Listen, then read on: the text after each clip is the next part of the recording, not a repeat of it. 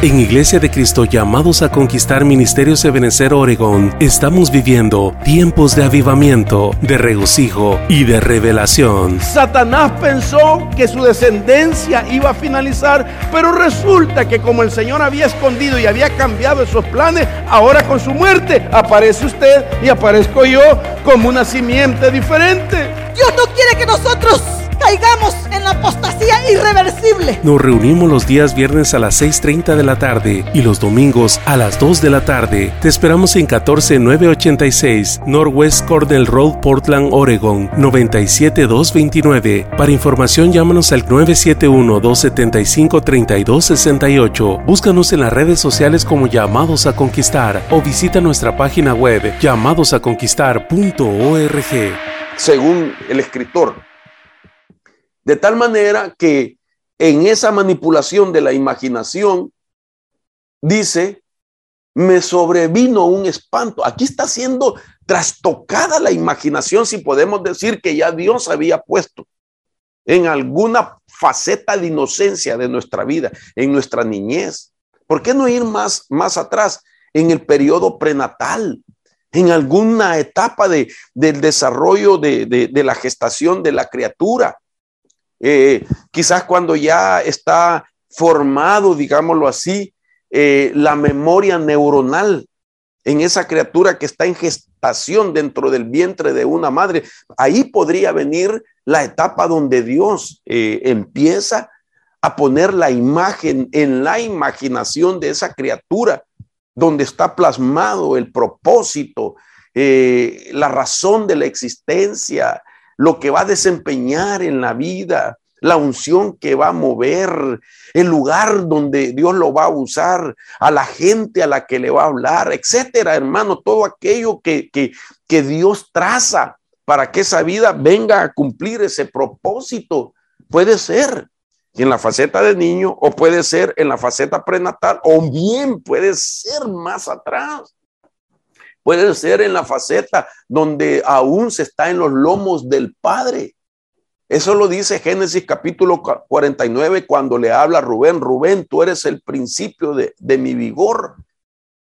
Le está diciendo, en ti están todos mis sueños, todos mis anhelos que yo tengo en Dios. En esencia está condensado en el esperma que un día va a engendrar el vientre de tu madre, y que al concebirlo vas a empezar el desarrollo, pero tú vas a llevar esa información que genéticamente te estoy trasladando. Puede ser que aún en el plano genético ya está también trazada la imagen para que tu imaginación tenga una razón de ser. Puede ser aún preexistencialmente, yendo, hermano, a un tiempo fuera de la mente, un tiempo fuera del tiempo cronológico. Puede ser en el tiempo Kairos, puede ser en el tiempo de Dios, cuando Dios creó tu espíritu y solo hacía falta que se formara un cuerpo aquí en la tierra para ponerte en una región, en una familia. Desde allá viene nuestra predestinación. Y entonces ahora estamos viendo de que estando ya la persona aquí en la tierra, viene la manipulación del reino de las tinieblas a la imaginación, una batalla de guerra espiritual en la mente, pero en el punto de la imaginación, donde ahora viene y manipula a través de imágenes que le proyectan o que le permiten tener esas visiones nocturnas, dice el escritor. Cuando el sueño cae sobre los hombres, dice, me sobrevino un espanto y un temblor que me estremeció todos mis huesos, y al pasar un soplo por delante de mí, un viento, un aire, un espíritu, se erizó el pelo de mi cuerpo. Mire qué tremendo lo que está diciendo. Mira, ahí hay una batalla nocturna que se está dando en la imaginación, donde el diablo está tratando de distorsionar la imagen que Dios puso en la imaginación del hombre. Y me llama la atención entonces que la palabra imaginación es una de las palabras que en temas pasados yo he hablado de que en el Antiguo y Nuevo Testamento existen varias palabras que se usan para hablar de la imaginación, y cada una de ellas tiene diferentes raíces etimológicas, y la de es la palabra Saif, porque he usado mucho la palabra Yetzer, que aparece en Génesis capítulo 6, verso 5, donde se habla de imaginación, que las imaginaciones de los hombres eran siempre inclinadas al mal, tenían tendencias al mal, y por eso Dios trajo un diluvio sobre la faz de la tierra. Pero aquí es otra palabra, ya no es Yetzer, es la palabra Saif, y mire lo que significa esta palabra, que en su primera interpretación es imaginación, pero quiere decir que esa imaginación ha sufrido una división en la mente. Por eso dice que Saif significa dividido de mente. ¿Cómo dividido de mente? Porque batalla con querer hacer la voluntad de Dios, pero batalla también con sus temores, con sus dudas, con su incredulidad, con sus traumas que el enemigo provocó a través de algún evento y que ahora manipula mientras duerme la persona. Cuando hay un sueño profundo en la persona, entonces manipula esa imaginación para que tenga visiones nocturnas de terror, de temor, para que aquella persona se vuelva como víctima o presa de esa manipulación que el diablo está haciendo como una guerra espiritual en la imaginación. Ahora, interesante, porque quiero seguir leyendo este pasaje por todo lo que describe.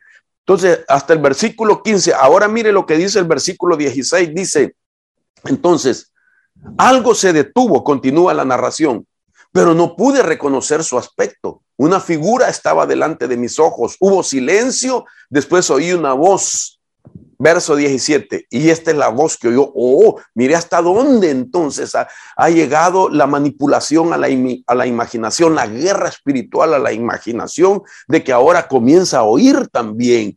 No solamente afectó su imaginación, sino que ahora empieza a escuchar y a darle sentido a un mensaje que ese espanto, que ese espíritu, que ese terror que se le apareció en visiones nocturnas, que primero se trazó en la imaginación, ahora tiene un mensaje para este hombre y dice, ¿es el mortal justo delante de Dios?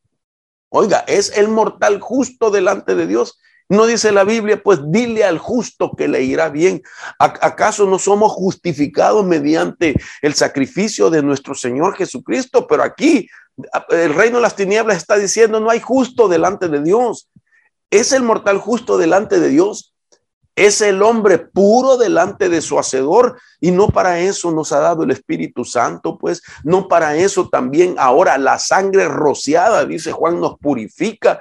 No nos purifica su palabra también, que representa el agua. Entonces hay muchas formas de purificarnos, pero aquí está malinformándolo. Aquí le está trastocando una verdad y le está diciendo, es el hombre puro delante de su Hacedor.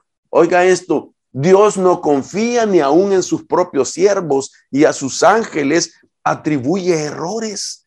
Interesante, ya va a ver por qué se lo digo, porque sigue diciendo el versículo, dice, ¿cuánto más a los que habitan en barro? Le está diciendo, si no confía ni siquiera en sus ángeles, en entidades de un nivel superior a ustedes, no confía a Dios, mucho menos confía en ustedes, que fueron hechos del polvo de la tierra, cuyos cimientos están en el polvo, que son aplastados como la polilla, entre la mañana y la tarde son hechos pedazos, sin que nadie se dé cuenta, perecen para siempre, no les es arrancada la cuerda de su tienda, mueren más sin sabiduría. Oiga qué interesante, el diablo tratando de fracturar la imaginación aún más, poniendo temores y dando una información incierta de lo que Dios dice de cada uno de nosotros.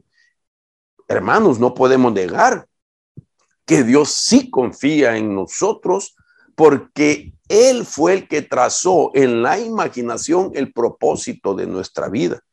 Entonces Dios sí confía, porque Él mismo es el que puso su imagen en nuestra imaginación de algo que tú estás llamado a hacer en la vida.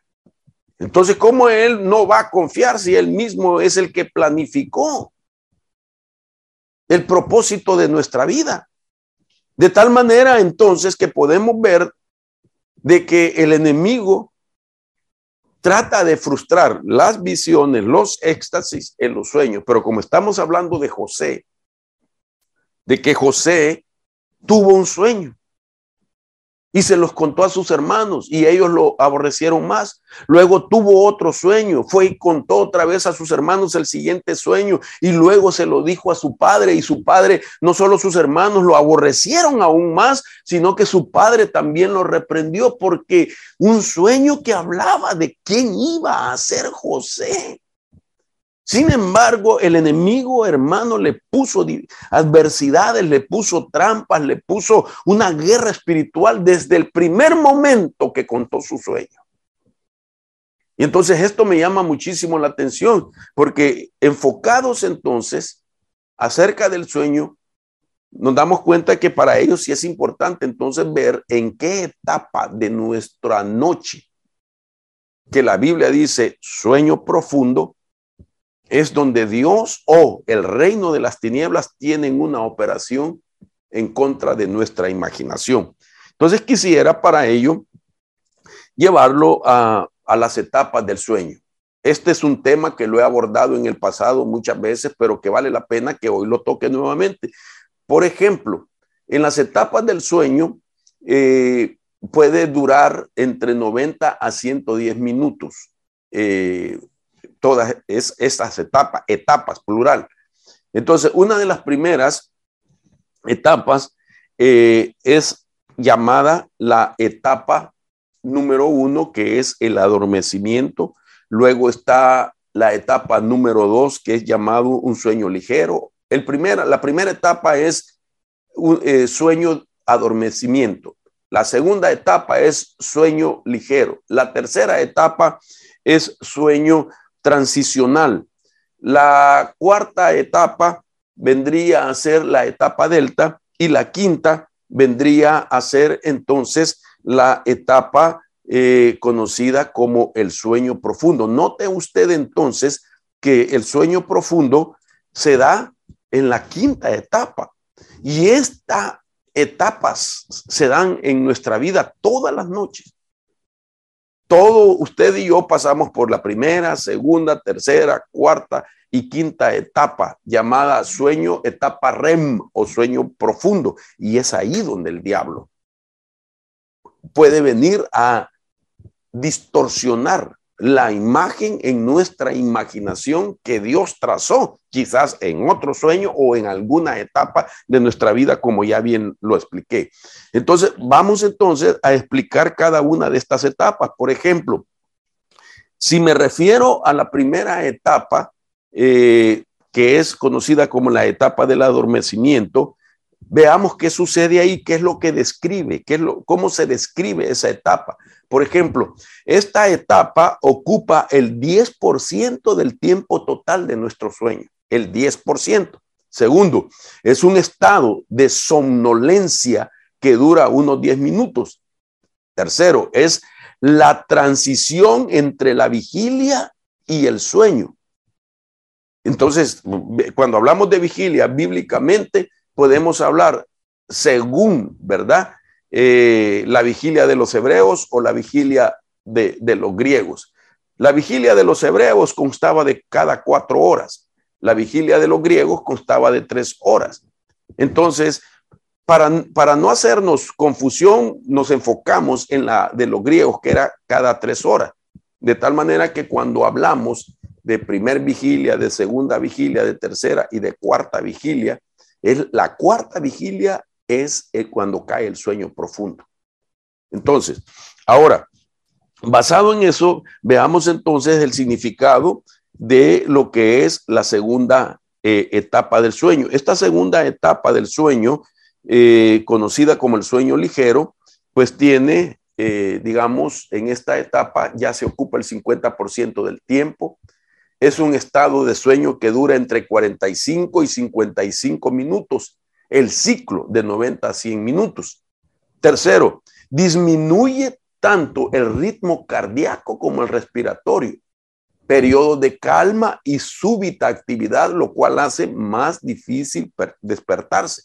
Entonces ya vamos un poquito más profundo al sueño. Cuarto punto, nuestras pulsaciones son extremadamente bajas y el cerebro presenta dificultades para registrar contacto con el cuerpo, por lo que manda un impulso para corroborar que dicha conexión entre el cerebro y el cuerpo esté en normal funcionamiento. Esto es como aquella experiencia cuando uno siente que se cae de la cama. Está el sueño a esa altura en una profundidad mayor que la primera etapa, que ya no siente entonces la cabeza al cuerpo, porque el cuerpo está muy relajado. Y entonces le manda una señal y siente como que se va a caer. Entonces esto es para reconectarse, por decirlo así, el cerebro con el cuerpo, que no lo siente porque ya está muy adormecido. Entonces, este impulso produce una reacción y sensación violenta como soñar que nos caemos. Ahora veamos la tercera etapa. La tercera etapa también es importante porque nos permite a nosotros entonces darnos cuenta de lo siguiente, así como hemos venido hablando de las dos anteriores. Por ejemplo, fase de transición es llamado. Es una fase de transición hacia el sueño más profundo. Pasamos de 2 a 3 minutos en esa fase de transición, aproximadamente en esta fase. Transitar de una etapa a la otra, es decir, en este caso de la tercera a la cuarta. Entonces, la tercera etapa es una etapa de transición, donde ya el cuerpo ya pasó las anteriores, ya se está acercando al sueño profundo y esta tercera le sirve de transición. Ahora, veamos la cuarta. La cuarta etapa vendría a ser también muy representativa porque nos permite entonces a nosotros darnos cuenta de que esta etapa es la que hace el trabajo final para que la última, la quinta etapa, entonces pueda ser el momento donde aquella persona ya no va a oponer ninguna resistencia a cualquier ministración que llega de noche. Entonces, en esta etapa delta, oiga esto, la fase de su sueño lento, es una fase de sueño lento. Las ondas cerebrales en esta fase son amplias y lentas, así como el ritmo respiratorio. Segundo, cuesta mucho despertarnos estando en esta fase. Tercero, dura unos 20 minutos aproximadamente. Cuarto, ocupa el 20% del tiempo total del sueño. Y por último, quinto, no suelen producirse sueños. Interesante que no suelen producirse sueños, sino que es la penúltima etapa que prepara para que el hombre y la mujer entonces lleguen al sueño profundo. Este sueño profundo es el estado donde ninguna resistencia, repito, el ser humano le pone a lo que ahí se puede ministrar. Veamos entonces esta etapa REM o sueño profundo. Dice que viene a representar el total del sueño paradójico. Es el 25% del sueño. Fase en la que el cerebro está muy activo, el tronco cerebral bloquea las neuronas motrices de manera que no nos podemos mover. Tercero, esta es la fase donde soñamos y captamos gran cantidad de información de nuestro entorno debido a la alta actividad cerebral que tenemos. Imagínense, gran cantidad de información de la que hemos asimilado durante el día. Cuarto, la respiración se hace más rápida, irregular y superficial. Los ojos se agitan rápidamente y los músculos de los miembros se paralizan temporalmente. Quinto, también el ritmo cardíaco aumenta, la presión arterial sube. Es el tiempo en que ocurren la mayoría de los sueños y si es despertada durante el sueño REM una persona puede recordar los sueños. Séptimo, la mayoría de las personas experimentan de 3 a 5 intervalos de sueño REM cada noche y se vuelven a conectar al volverse a dormir. Se pueden despertar, dejaron, hermano, como en capítulo el sueño, vuelven a dormirse y se vuelven a conectar. Y todo esto es lo que la Biblia leíamos en el libro de Job, que en ese sueño profundo o llega Dios o llega el enemigo para empezar a poner imágenes para que nuestra imaginación el día siguiente se vea pues influenciada. Si es de Dios, gloria al Señor. Pero si es del enemigo, entonces es ahí donde nosotros, hermanos, empezamos a dudar en nuestra fe. Y las promesas de Dios ya no las creemos, porque no solamente hemos tenido algún evento pasado negativo, sino también ahora hay una manipulación de imágenes en nuestra imaginación. Entonces, habiendo terminado esa faceta a manera de introducción, si puedo utilizarlo, permítame, vamos a ver el tiempo que aún me queda para continuar.